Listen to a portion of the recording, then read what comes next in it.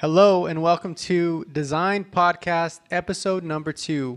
Today we're here with artist Michael Frank. Michael, how do you describe your work? I describe it as often as I can. um, my work, well, let me back up a bit. My work is largely digital. It is mostly made within the computer. I have a very strong traditional background in drawing, painting, photography, 25 years of advertising design. And pretty much now I define myself as an artist, and most of that is digital.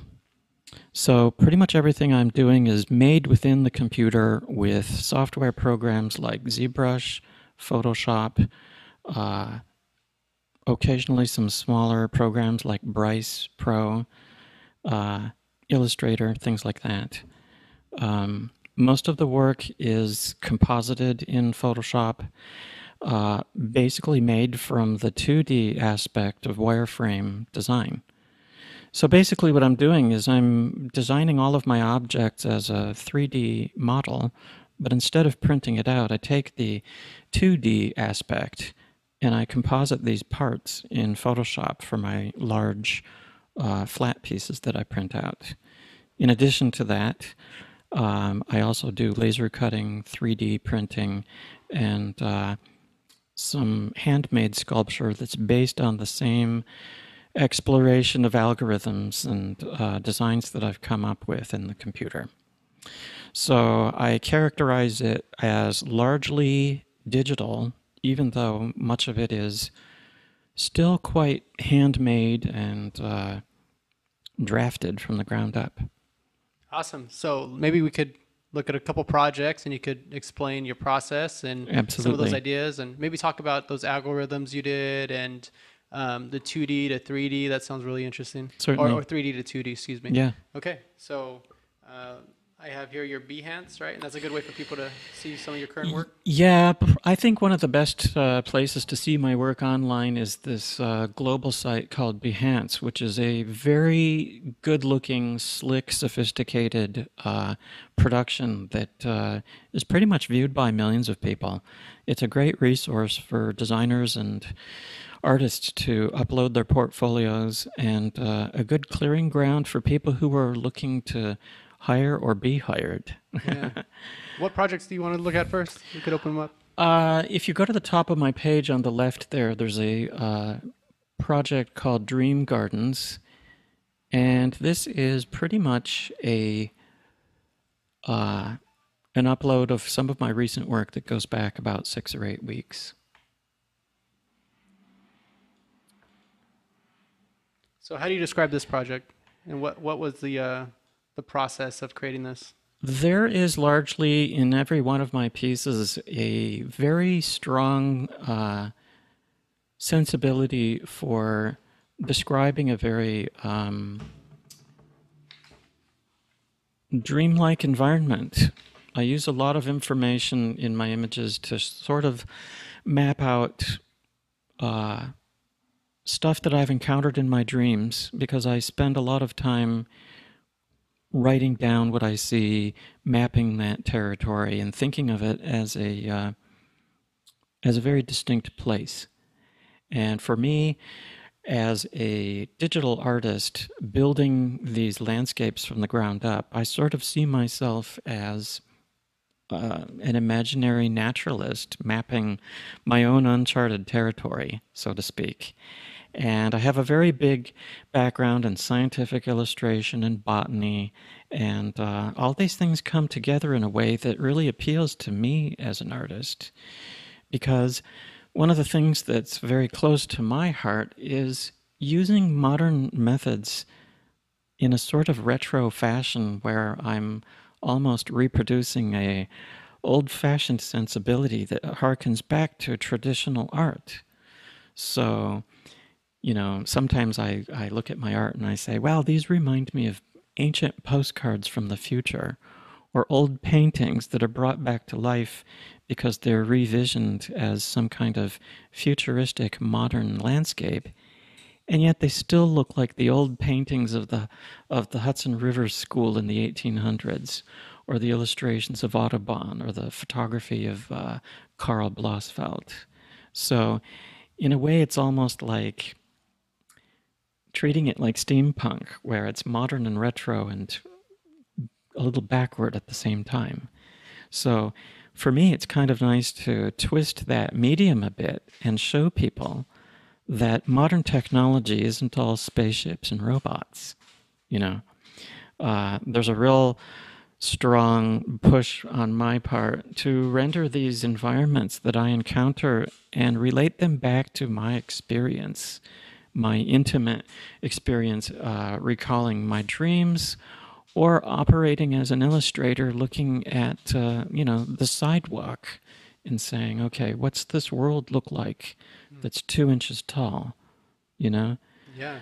Yeah, I So mean, I have tons of questions as you're describing these fire things. away, And fire away. before I fire away, I want to maybe have you just present these projects, and maybe for students who are starting out in ZBrush, maybe, or even people who are looking to compose an artwork and how to frame an artwork, or even how you pick your subject matter and how you combine that with maybe even mechanical elements, even though they're so organic, right? Sure, And so, like this absolutely. one here, I could see the colors and the technique with the spikes and the plant, and how you frame it is quite interesting as well. Maybe talk a little bit about just what goes through your mind when you're making these, and Yes, then what are the backgrounds also, I guess technically, when you're making these things. yes. So maybe dissect this one first, and we'll move on to the next one. Does that sound fun? Absolutely, yes. Every object in the image is a separately made 3D model. So, what looks like a very consistent image, edge to edge, is probably 18 or 19 models right here that are composited on top of each other. So, basically, what I've done is I've built the thistle on its own, the plants behind it, even the background itself. So, in an image like this, what I would start with, it wouldn't even be a concept for the background. It would be a concept for the design of the object itself. So, the challenge here was to explore a lot of the different functions of the ZBrush program so that I could build this thistle with as much relative accuracy as possible. So I started with certain parts of it as if I were building a framework, and then piece by piece I assembled it out of its components and constructed a few versions of it so that the leaves were different, the tops were different, even the unfolding bulb of the flower part beneath it. So one thing I do when I'm building these things, instead of getting one good model that I like, I do iterations of it. So I've got 7 or 8 parts that look like different pieces together. I don't want to look like I'm stamping out the same object, so I take a lot of time to build many of them, even though I might be starting from scratch. So the idea is to be able to reproduce that sensibility over and over with a natural habit of my drawing and my sculpting abilities. And then I move on to other things to flesh out the image, so to speak. Once the image is rendered out in ZBrush, I export it as a 2D part with its mask into Photoshop, and then I push and pull these parts around, almost like working puzzle pieces, so that I get the image that you see here. So there are parts in the background that are blurred out, and then I have, in addition to all the things that I did to the model, I have all the extra tools that I would normally use in Photoshop. So I can use all the gradients and the brushes that are available to me in the Photoshop program as well. So I might spend, 20, 30, 40 hours working on my models, and then I might end up spending 1 hour, 2 hours, 5 hours in Photoshop pushing and pulling these things around. The other thing that's not easily evident is that I have a lot of material to pull from. So when I sit down to make an image, I have a vast library of models at my disposal. And I would probably be conservative in estimating that I've probably built about 50 to 60,000 of these models in the last 6 or 8 years. So if you do the math and figure out how long it takes to build those, you can pretty much assume that I don't sleep. So when I go to Photoshop, I have a basic expectation because I've got a few brand new models that I'm dying to work with and a bunch of old parts or other parts that I haven't used that I can put together. So I have whole folders full of grass or backgrounds or different types of gradients on top of those backgrounds, different types of leaves, different types of other flora that I have built. And it might sound weird, but they all have license plate numbers. So my naming convention is a lot like license plate. So based on the position of the letters and the numbers, I know what type of files to search for when I'm building my images. So all of the grass images or all of the green images might have a certain prefix in their name convention. So when I'm searching, I search the fields that I'm familiar with because I've named everything that I've built, which, in a way, is another thing that a naturalist would do when they're discovering new things and naming the parts of the world that they're discovering. So in another strange way, it just confirms or supports that idea that I'm sort of masquerading as some imaginary naturalist in this landscape that I'm building. So let's go through a few more, and I can speak a little bit more to that effect.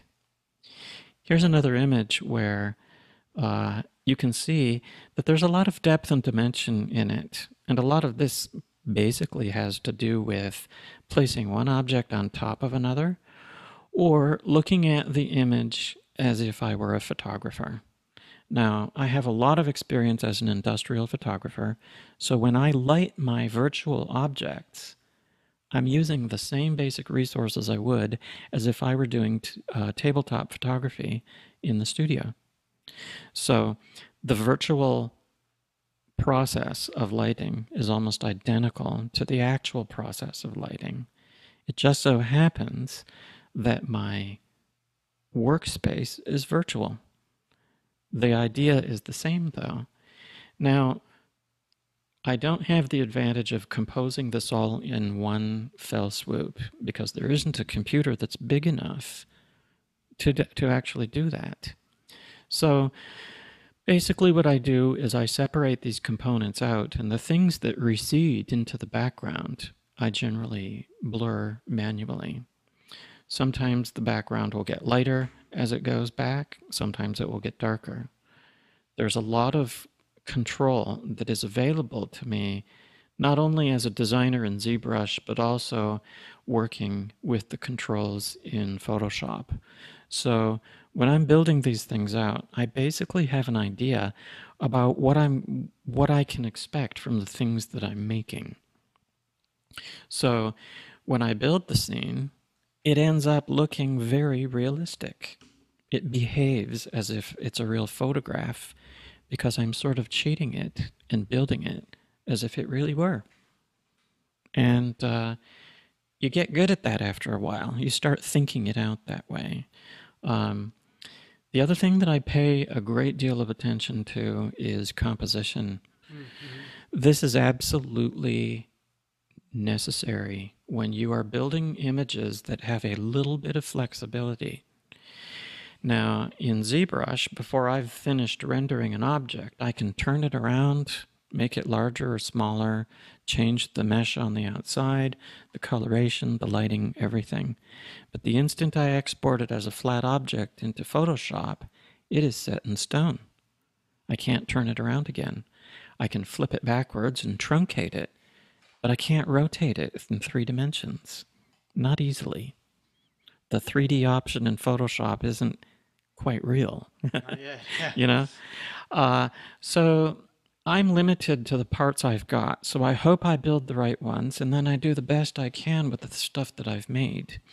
And if I find out that something's not quite right, I go backwards a few steps and I rebuild things. I go back into ZBrush and I rebuild that model. Or I say, I can't I can't really get by without being able to turn this around or make it a little bit different or thinner.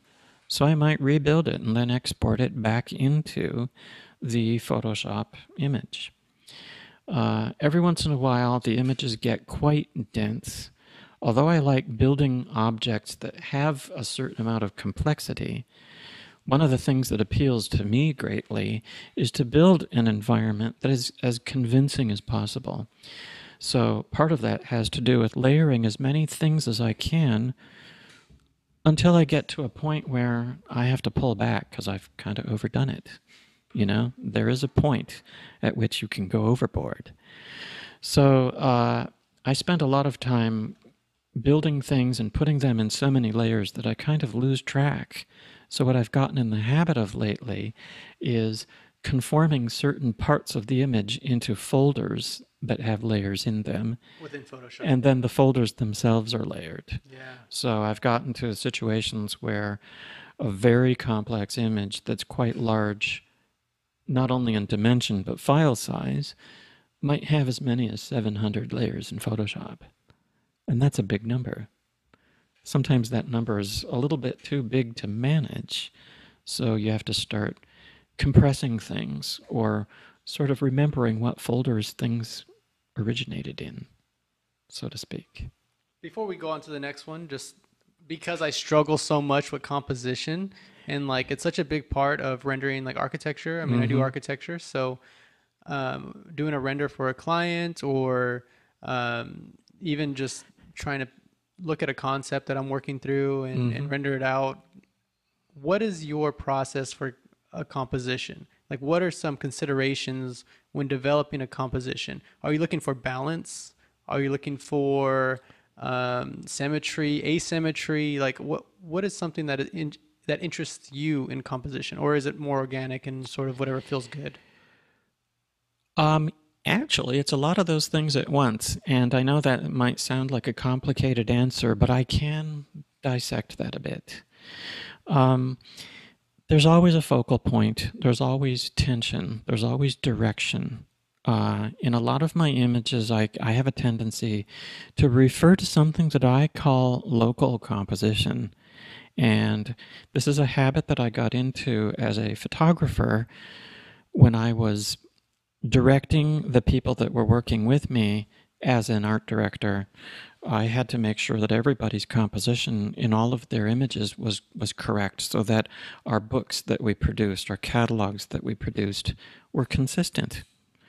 And there are 100 ways to do things right and about 1,000 ways to do things wrong. So at the end of the day, you need things that sort of have the same basic flow for the consistency of that project at hand. So what I would do is I would take the Polaroid or the printout of the image that the photographers were working on, and I would turn it upside down, and I'd cut it in 4 to 8 pieces. And then I'd turn it over, and then I would look at all of these images, and frequently there was a large amount of chaos. It's like if you've got a lot of stuff there, you can pretty much bet that when I cut your image up, I'm going to get a lot of stuff back in each of these little squares. So what I started saying to these people that I was directing was, you need to make every part count. You need to make a composition out of every square. Everything that is abstract needs to be understood. So, when you go back to the set that's in front of you, you have to remind yourself that every square inch of that image has to breathe some sort of life, some sort of logic. One easy way of doing that is looking at everything overall, and if you have a good feel, that's a good start. But then there's a bit of a bit of measuring and harsh judgment that goes into it at that point. And you have to move things a little this way, a little that way, and you have to make sure that every little point makes sense relative to what it's touching or what it's near. And if something's not right in that immediate dimension, you have the option of fixing it. Presumably, you have the option. Sometimes you can't. But more often than not, this little bit of attention to all these details at the same time is going to make for a much clearer composition that has its own motion and its own balance. It almost doesn't matter whether you are organizing 3 objects or 80. Both have to work well. And one is not necessarily easier than the other. So, by looking at all of it at once and watching how things behave next to each other, you can get a feel for whether something is working or not. And this is something that I take to the nth degree in my images, and I feel that over the course of time, there is a natural flow to the way things work. I have a tendency to place objects a certain way, or to invite tension between certain parts, a little too close, a little too far. Sometimes, if there's a leaf standing out and the negative space is the same width as the leaf itself next to the next object, you've got an immediate situation where you've got a little bit of symmetry. And you may not want that, so you have to move that leaf. You might say, okay, this guy is crazy. He's moving everything one leaf at a time. But this is something you need to think about every time you look at these images, because pretty much every leaf is moved one piece at a time. So you're building a puzzle, but you're moving every last single piece before it's done. And it can be wrong until the last moment, but when it's right, you can practically hear it. So I'm That just hoping... gave me chills because I've been there. I know what Yeah. you're talking about, Yeah. where there's like a certain aura or vibration that happens once something is either composed Yes. in a way that says something to you, Yes. or it captures the vision you had in your head, maybe. Exactly. Or something emerges that you weren't expecting, and it's like, there Well- it is. There's that song, there's that aura that you were hoping for, And if you're starting from a 0 point where nothing's going on and you're ending in some final stage of, complete amazement, you're responsible for every single stage. So there's wiggle room when you're building art like that, because you can create and destroy and judge and nurture and help every step of the way. So in an odd way, a lot of that comes through as part of my subject matter, because these landscapes are largely symbolic places that I think about a great deal in my private experience. It's not autobiographical, but it speaks a lot to my inner sensibilities. This is something I do a lot with everything I make.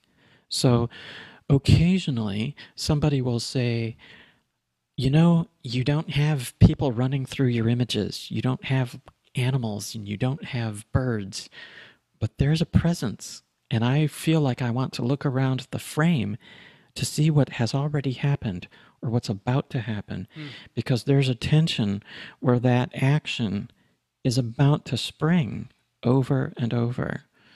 Another friend of mine said, it's always 4 o'clock in the afternoon in your pictures. There's a perfect moment, and the light is always right, and you can smell the grass, and you can hear the breeze. I have no idea what's going on, but it's a good place to be. And that, for me, is kind of a nice thing to keep striving for, that there's a sort of harmonic balance, not only in a single image, but in that ongoing body of work that has continuity between an image made 8 years ago to 8 years into the future. And there's a strange continuity in the work that I did as a child. So I'm finding these capabilities, these work habits coming through over and over. And I keep reminding myself that each image is an opportunity to get a little bit closer to that slightly more perfect point of knowing what's essentially unknowable. You know, it's like a dream that you can't quite remember perfectly. You know that it's sideways, but you can't look directly at it, but you can sense it from an oblique angle. So in my images, a lot of that story is taking place outside of the frame almost. So let's take a sort of formalist approach to this, and then we'll get back to meaning, maybe. Yeah. And so let's dissect these images, like by saying this is, again, how you were doing in the beginning, like this is the grass, these are the tulips, these are the yada yada, and whatever images you, or whatever objects you've had modeled in here, maybe we could start to name those objects and talk about their inception, and maybe again, like very formally, like the cylinder that you modeled for this, or the spike, like talk about how you do that. And then let's just flip through the images and say, you know, maybe you have names for each of these components that you've created, each of these, I call them kit parts maybe. And once we flip through these images for this project, then let's open it up for Q&A. We'll continue to have a conversation about Okay. the meaning of these things. Sure. Okay. Yeah. So for instance, this one is quite different than the first one, but also quite similar. So there's some similarities being that it's very organic and stuff, but we could get into that a little later. And these you call tulips, right? Well, they're thistles. Thistles. I'm Yeah. sorry, thistles. Sure. And then what do you call the area around that thistle? Like these are just the leaves, just Well, the thorns. you know, the flower has its basic component parts: the petals, the stamens, the Okay. the leaves, the stem, and so on. There are sharp fibers that generally accompany a lot of the leaves in the thistles. So the fibers are a native part of that flower. As far as its construction, the sharp thorn parts are actually the fiber construction, the fiber function in the ZBrush program. So by selecting certain areas, I'm able to actually flesh it out by adding those things with the function that's available in the program. The basic bulb, the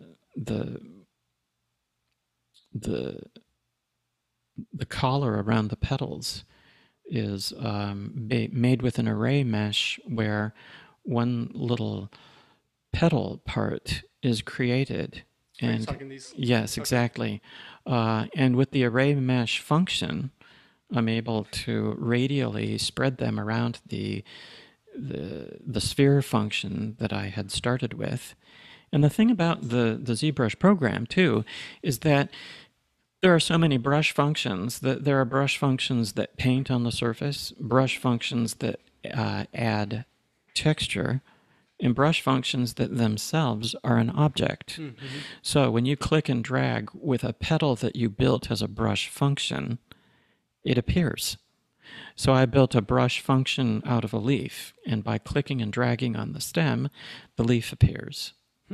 And the brush function has 7 or 8 iterations. So while I'm drawing out the leaves, I toggle between the iterations so that every leaf isn't identical.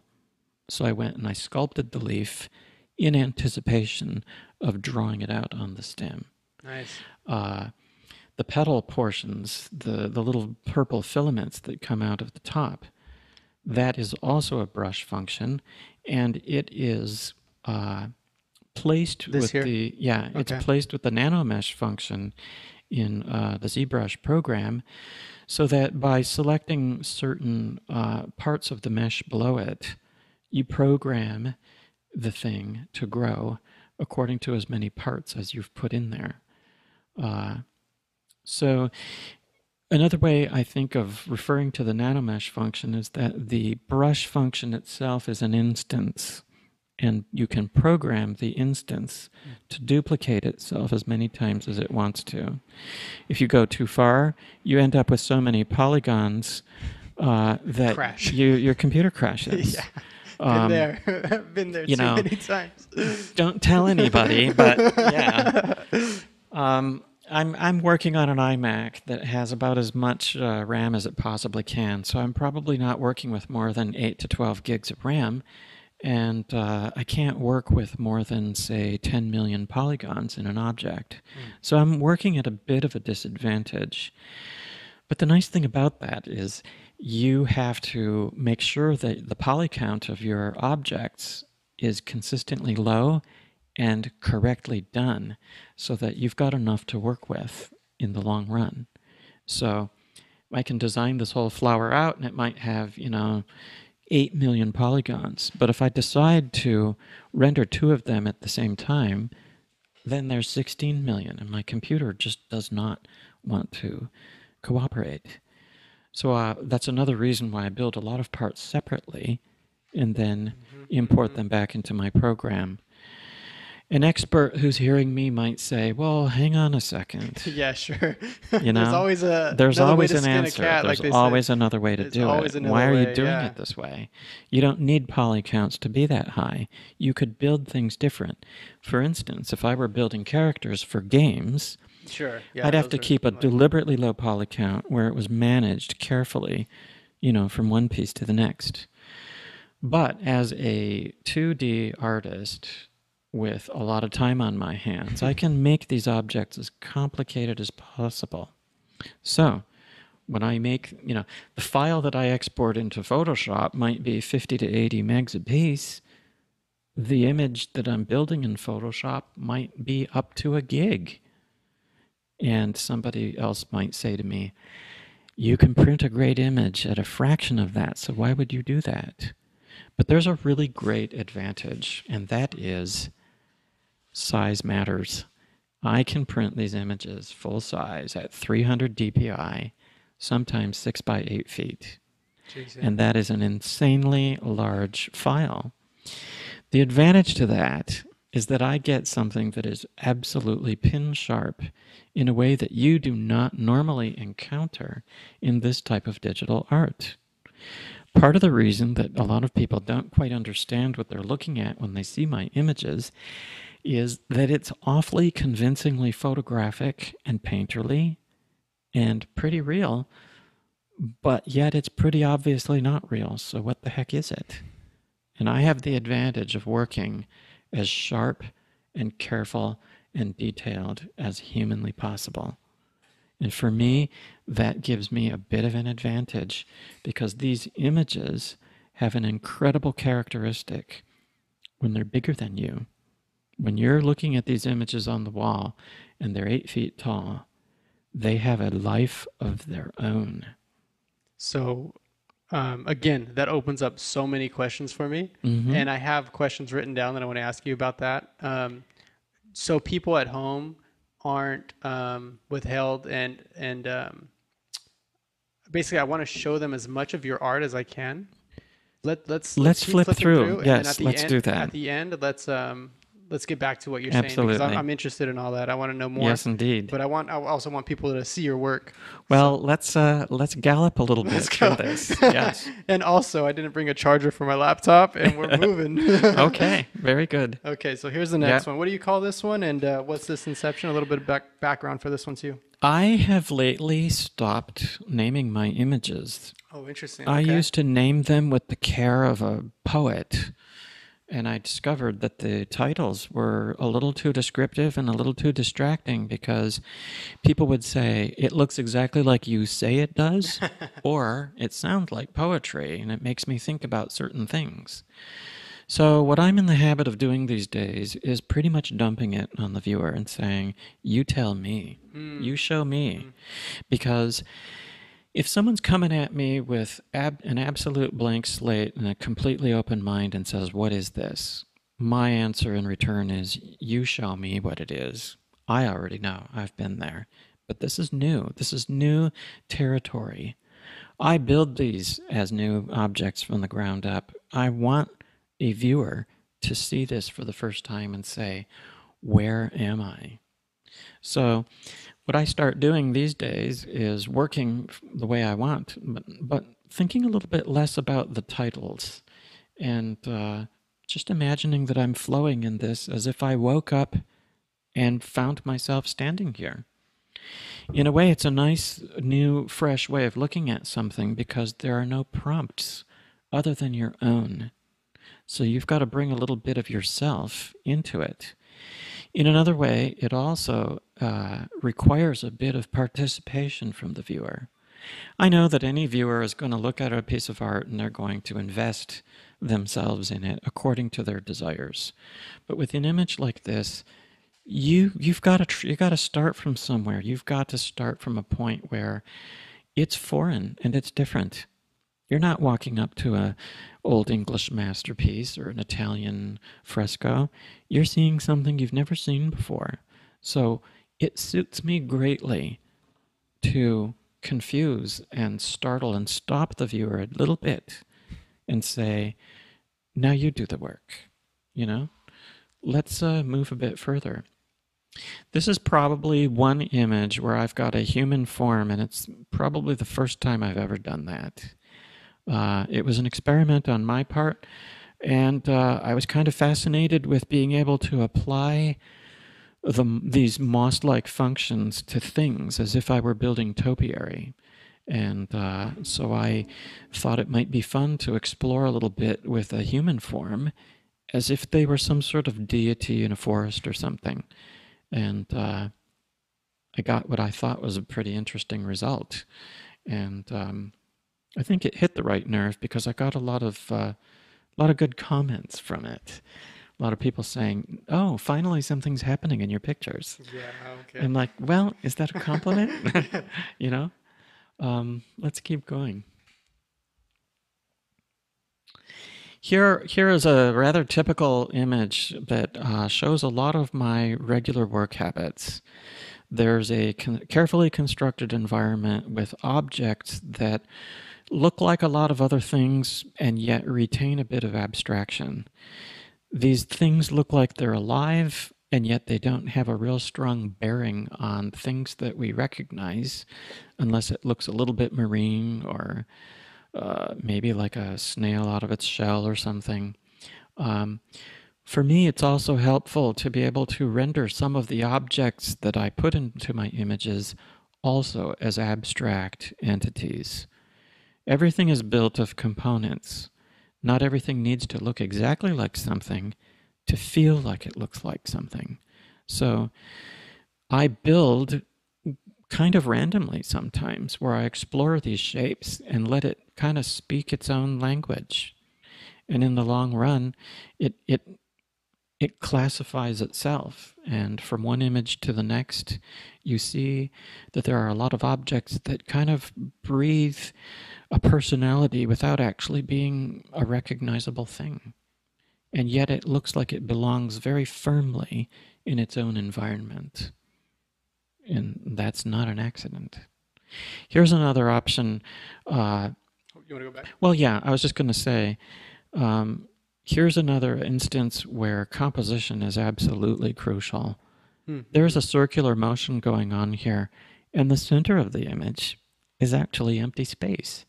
It's almost comic in a way, but there's a motion, and the fronds and the grass, they're pointing at everything. They're leading you around.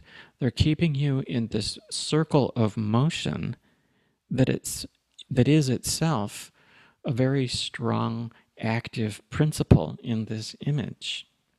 So, you could also imagine that if I were a photographer, this might be a snapshot of a moving image. So that semblance of activity is very important in these types of images. That impression of movement supports the reality or the realism of the objects as they are rendered. So it confirms even further that it simulates some sort of reality.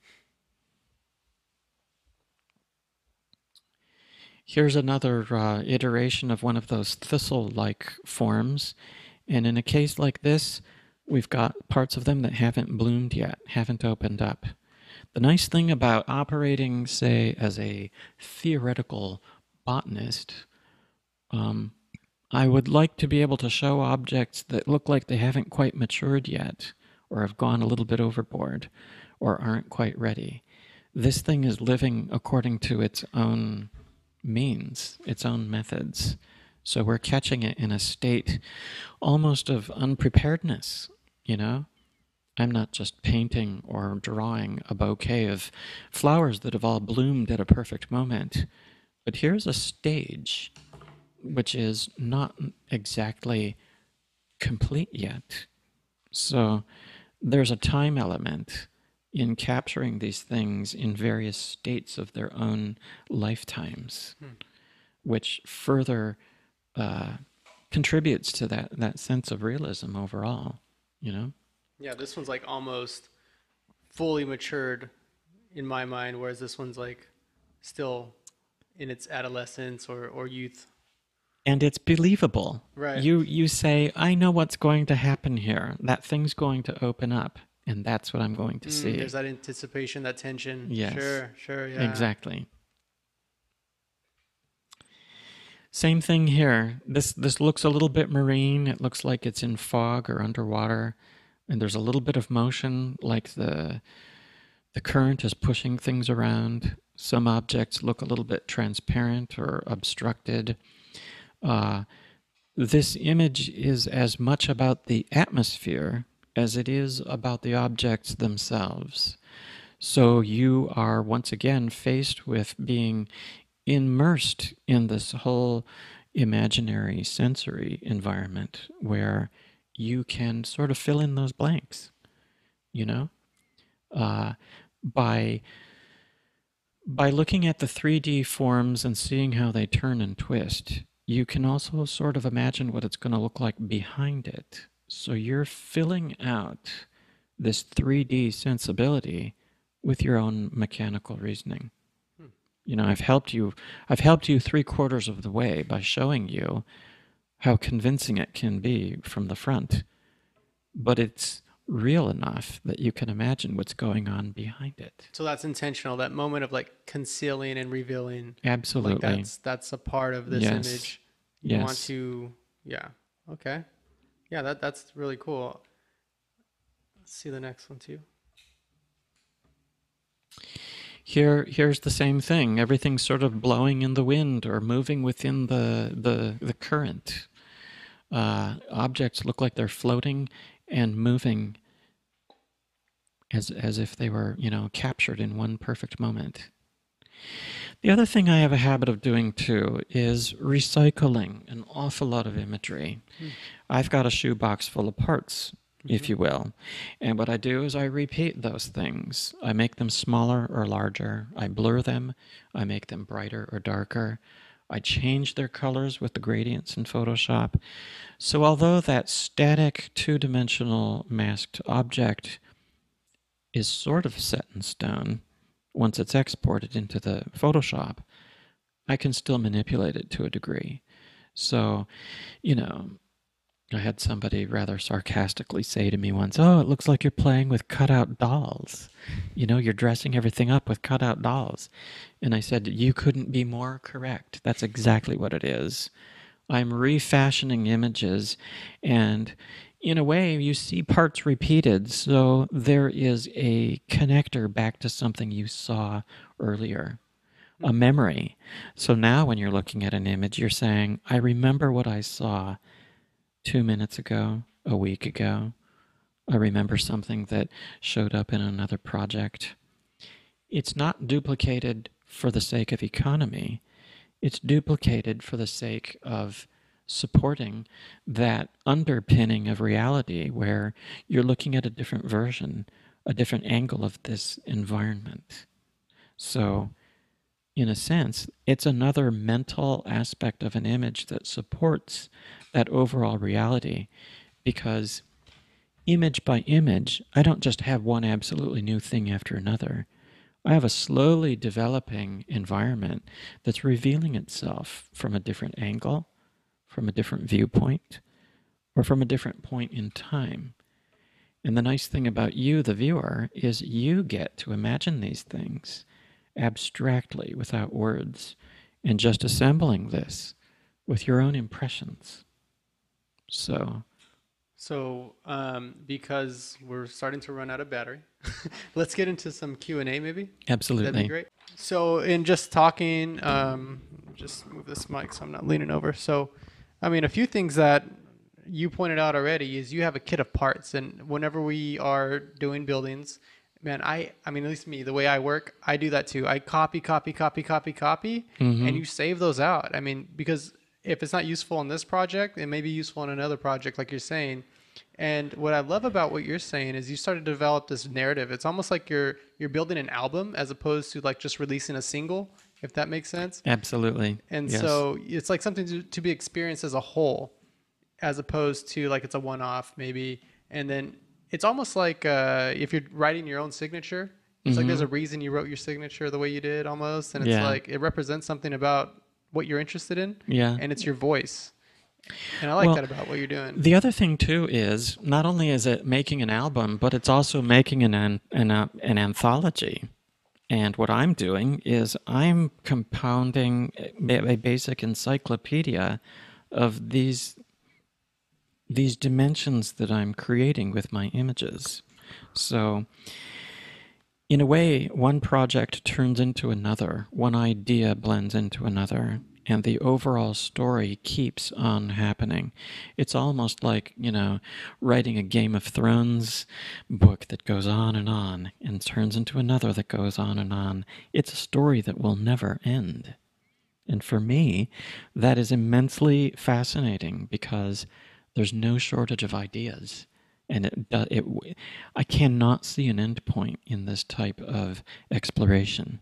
I can't remember what artist said it, but he says, do something and then do something to it and then do something to that and then do something to that and then do something to that. And it's like this continuous process of Yeah, just like yes, reworking and reworking and new images emerge, new almost like genetics, like you're producing these new creatures emerge from hmm doing that, and these combinations of forms. It breeds new um, yes.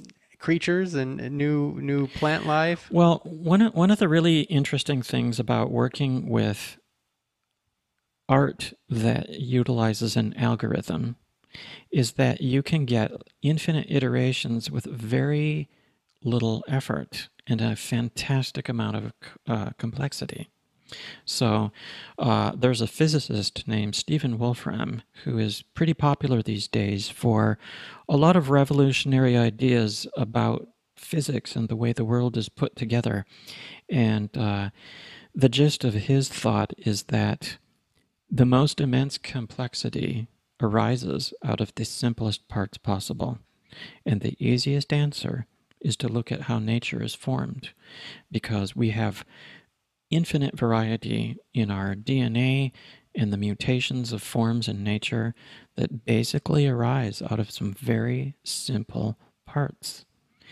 And one thing that shocked me very much a few years into my progress of working with these algorithms and spiral forms and branching objects is that the mathematics I was using looked exactly like the same algorithms found in nature. Sure, yeah, you see So it makes a lot of sense that perfect if you're, rectangle and all the you perfect know, if you're section. Yeah, exactly, yeah, if you're yeah. replicating one after another and it moves in a certain dimension or form or angle, it's bound to use the same basic math that you'd see in a bending blade of grass.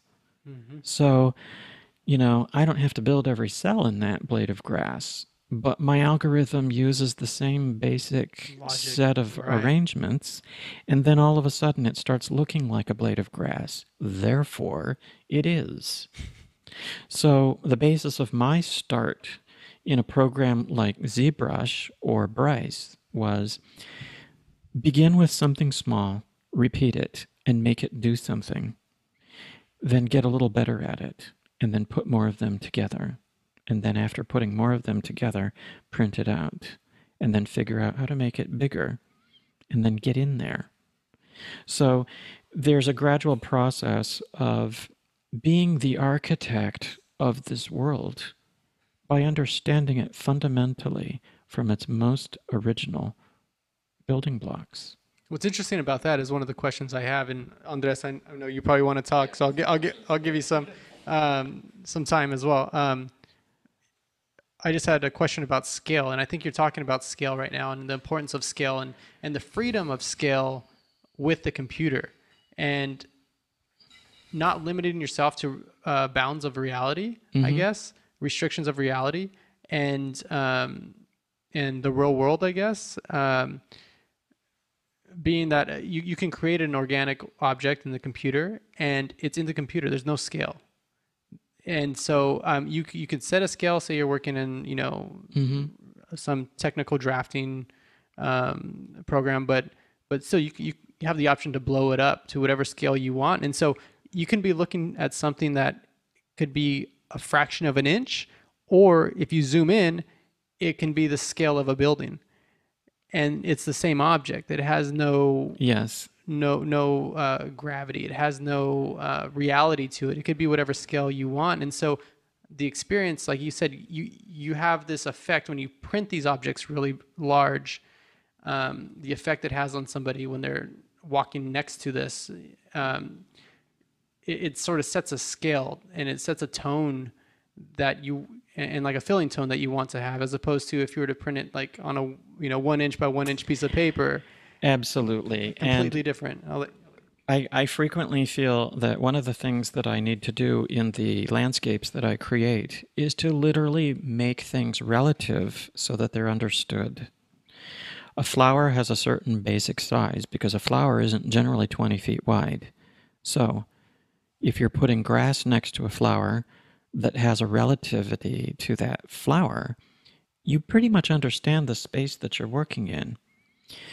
But if you print that flower to actually be 9 feet tall, then all of a sudden you're in an entirely different world. You're an architecture maybe. So, you know, I had this funny experience where I sent my portfolio off to a director of a fancy gallery and got no response. And I thought, well, okay, here's another person who doesn't get what I do. Then I got a little bit annoyed at not hearing an answer, so I sent my portfolio back, but I built virtual spaces to display my work. So I used my digital programs to design the inside of a beautiful, minimalist, Italianate looking gallery in Milan and made it look like my images were in this gallery and that they were 10 feet by 20 feet. And they were designed clearly enough to be looking like it was a real image. I got a response 5 minutes later, and the guy says, "Oh my gosh, what's this? I've never seen this before." And I had the marvelous pleasure of saying, "Yeah, you saw it a month ago and you didn't answer me." So he went back and he dug around. And he's like, "These aren't even the same pictures." I said, "No, look closely. They are the same pictures. It's my portfolio in context." I said, "That's the problem." And that's a problem with digital art in our contemporary world. Context. In this case, it's mental and psychological. Digital art is frequently marginalized, and it's hard to find a reasonable opportunity to put it into the traditional mainstream. Everybody wants framed work on the wall in the right part of town. Otherwise, it's not real. So when you're displaying your work, you have to think about who's looking at it and how is it dressed up, you know?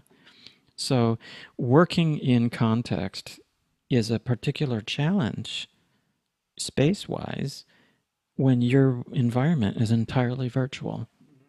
It has its limitations, but like you said, there are some remarkable advantages.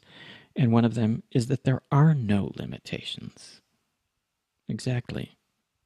So, kind of talking about space and environments, it seems like these are a big teaser to a recent technology that's kind of come mainstream of virtual reality. Do you see yourself perhaps exploring that and giving more of a sensibility to some of these works? Absolutely. Completely. For me, there's a great deal of it's tempting to want to get inside these images, When I'm designing a dragonfly, I can, you know, zoom out far enough or zoom in far enough where I'm inside the dragonfly looking out. you know? And that's exciting. That's amazing because I feel like I'm my own scanning electron microscope, you know? And when you're 2 inches tall in that world, it's remarkable. Augmented reality and virtual environments are a remarkable thing that I think we're going to see a lot more of once that technology becomes easier to use and easier to understand.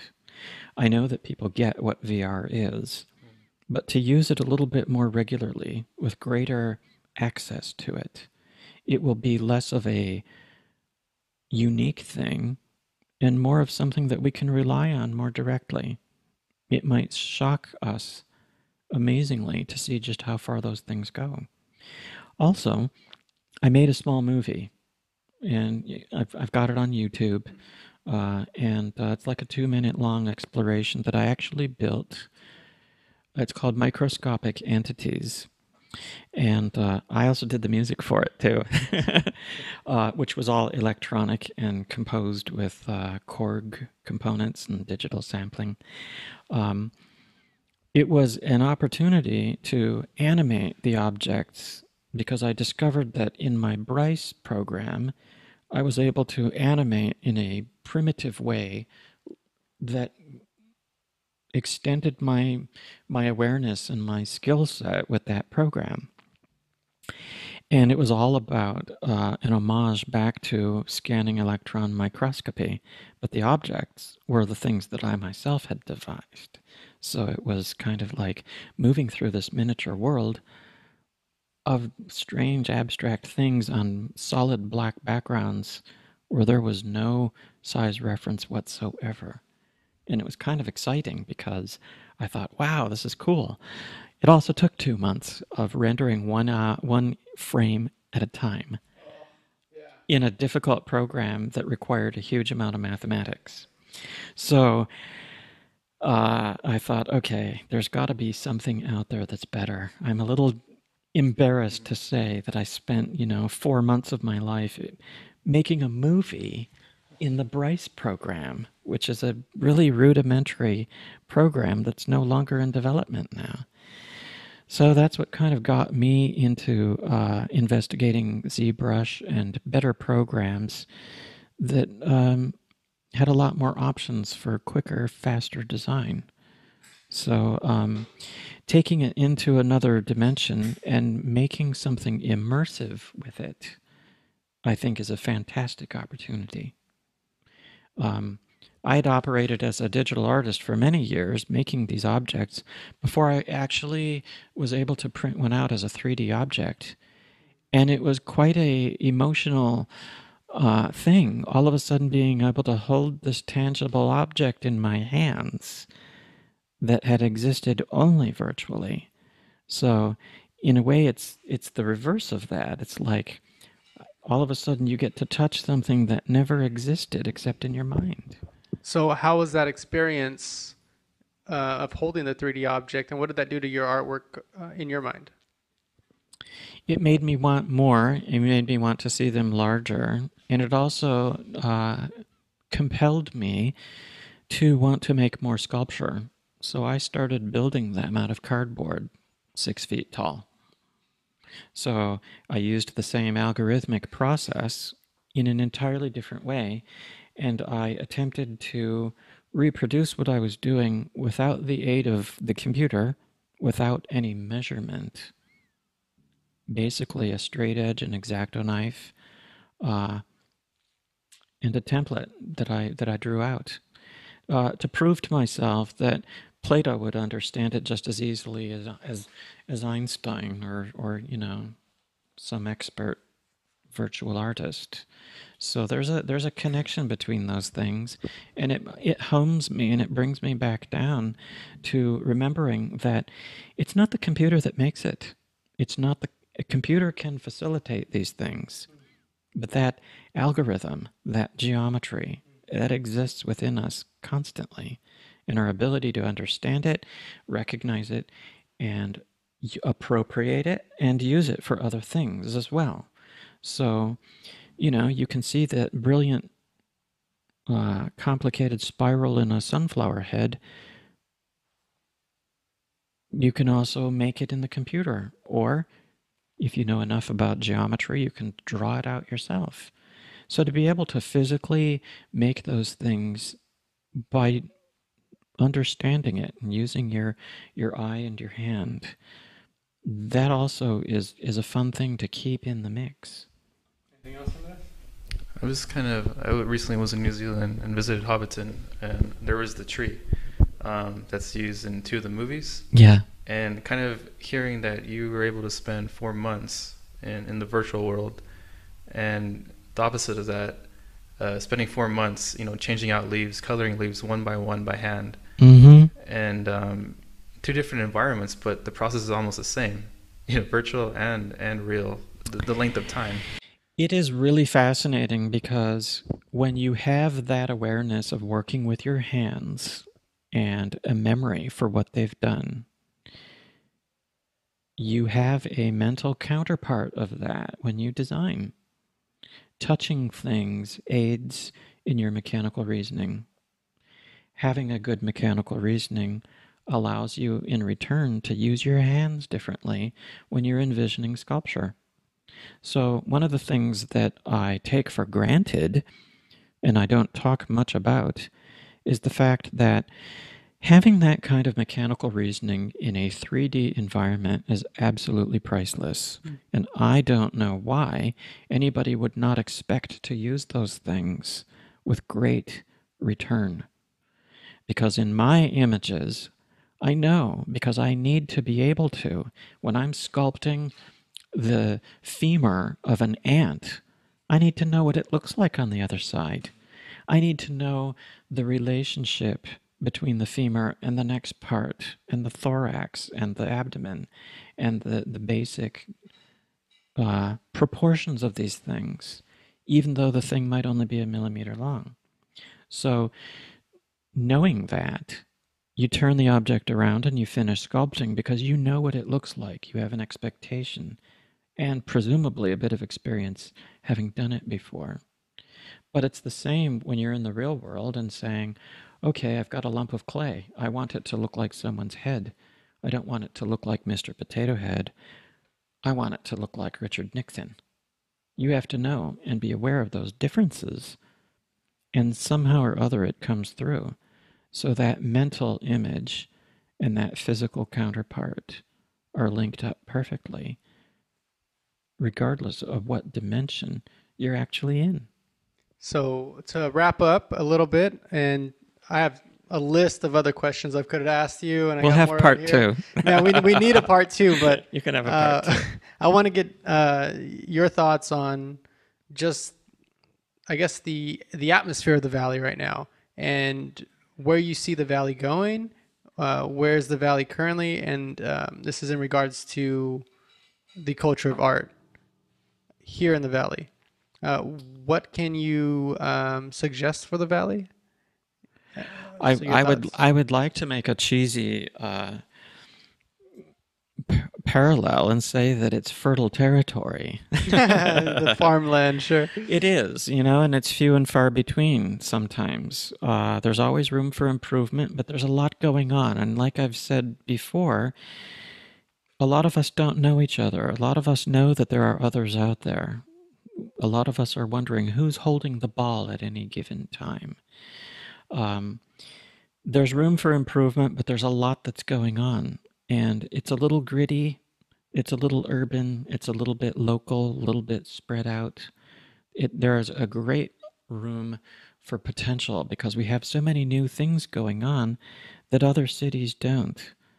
And with places like Bitwise and Root Access, we've got an opportunity to start showing people that digital culture or computer culture or technology is competitive in a way that allows us to maybe draw a bit away from Silicon Valley or things like that. We have an opportunity to be a new face of new culture because we get to invent it.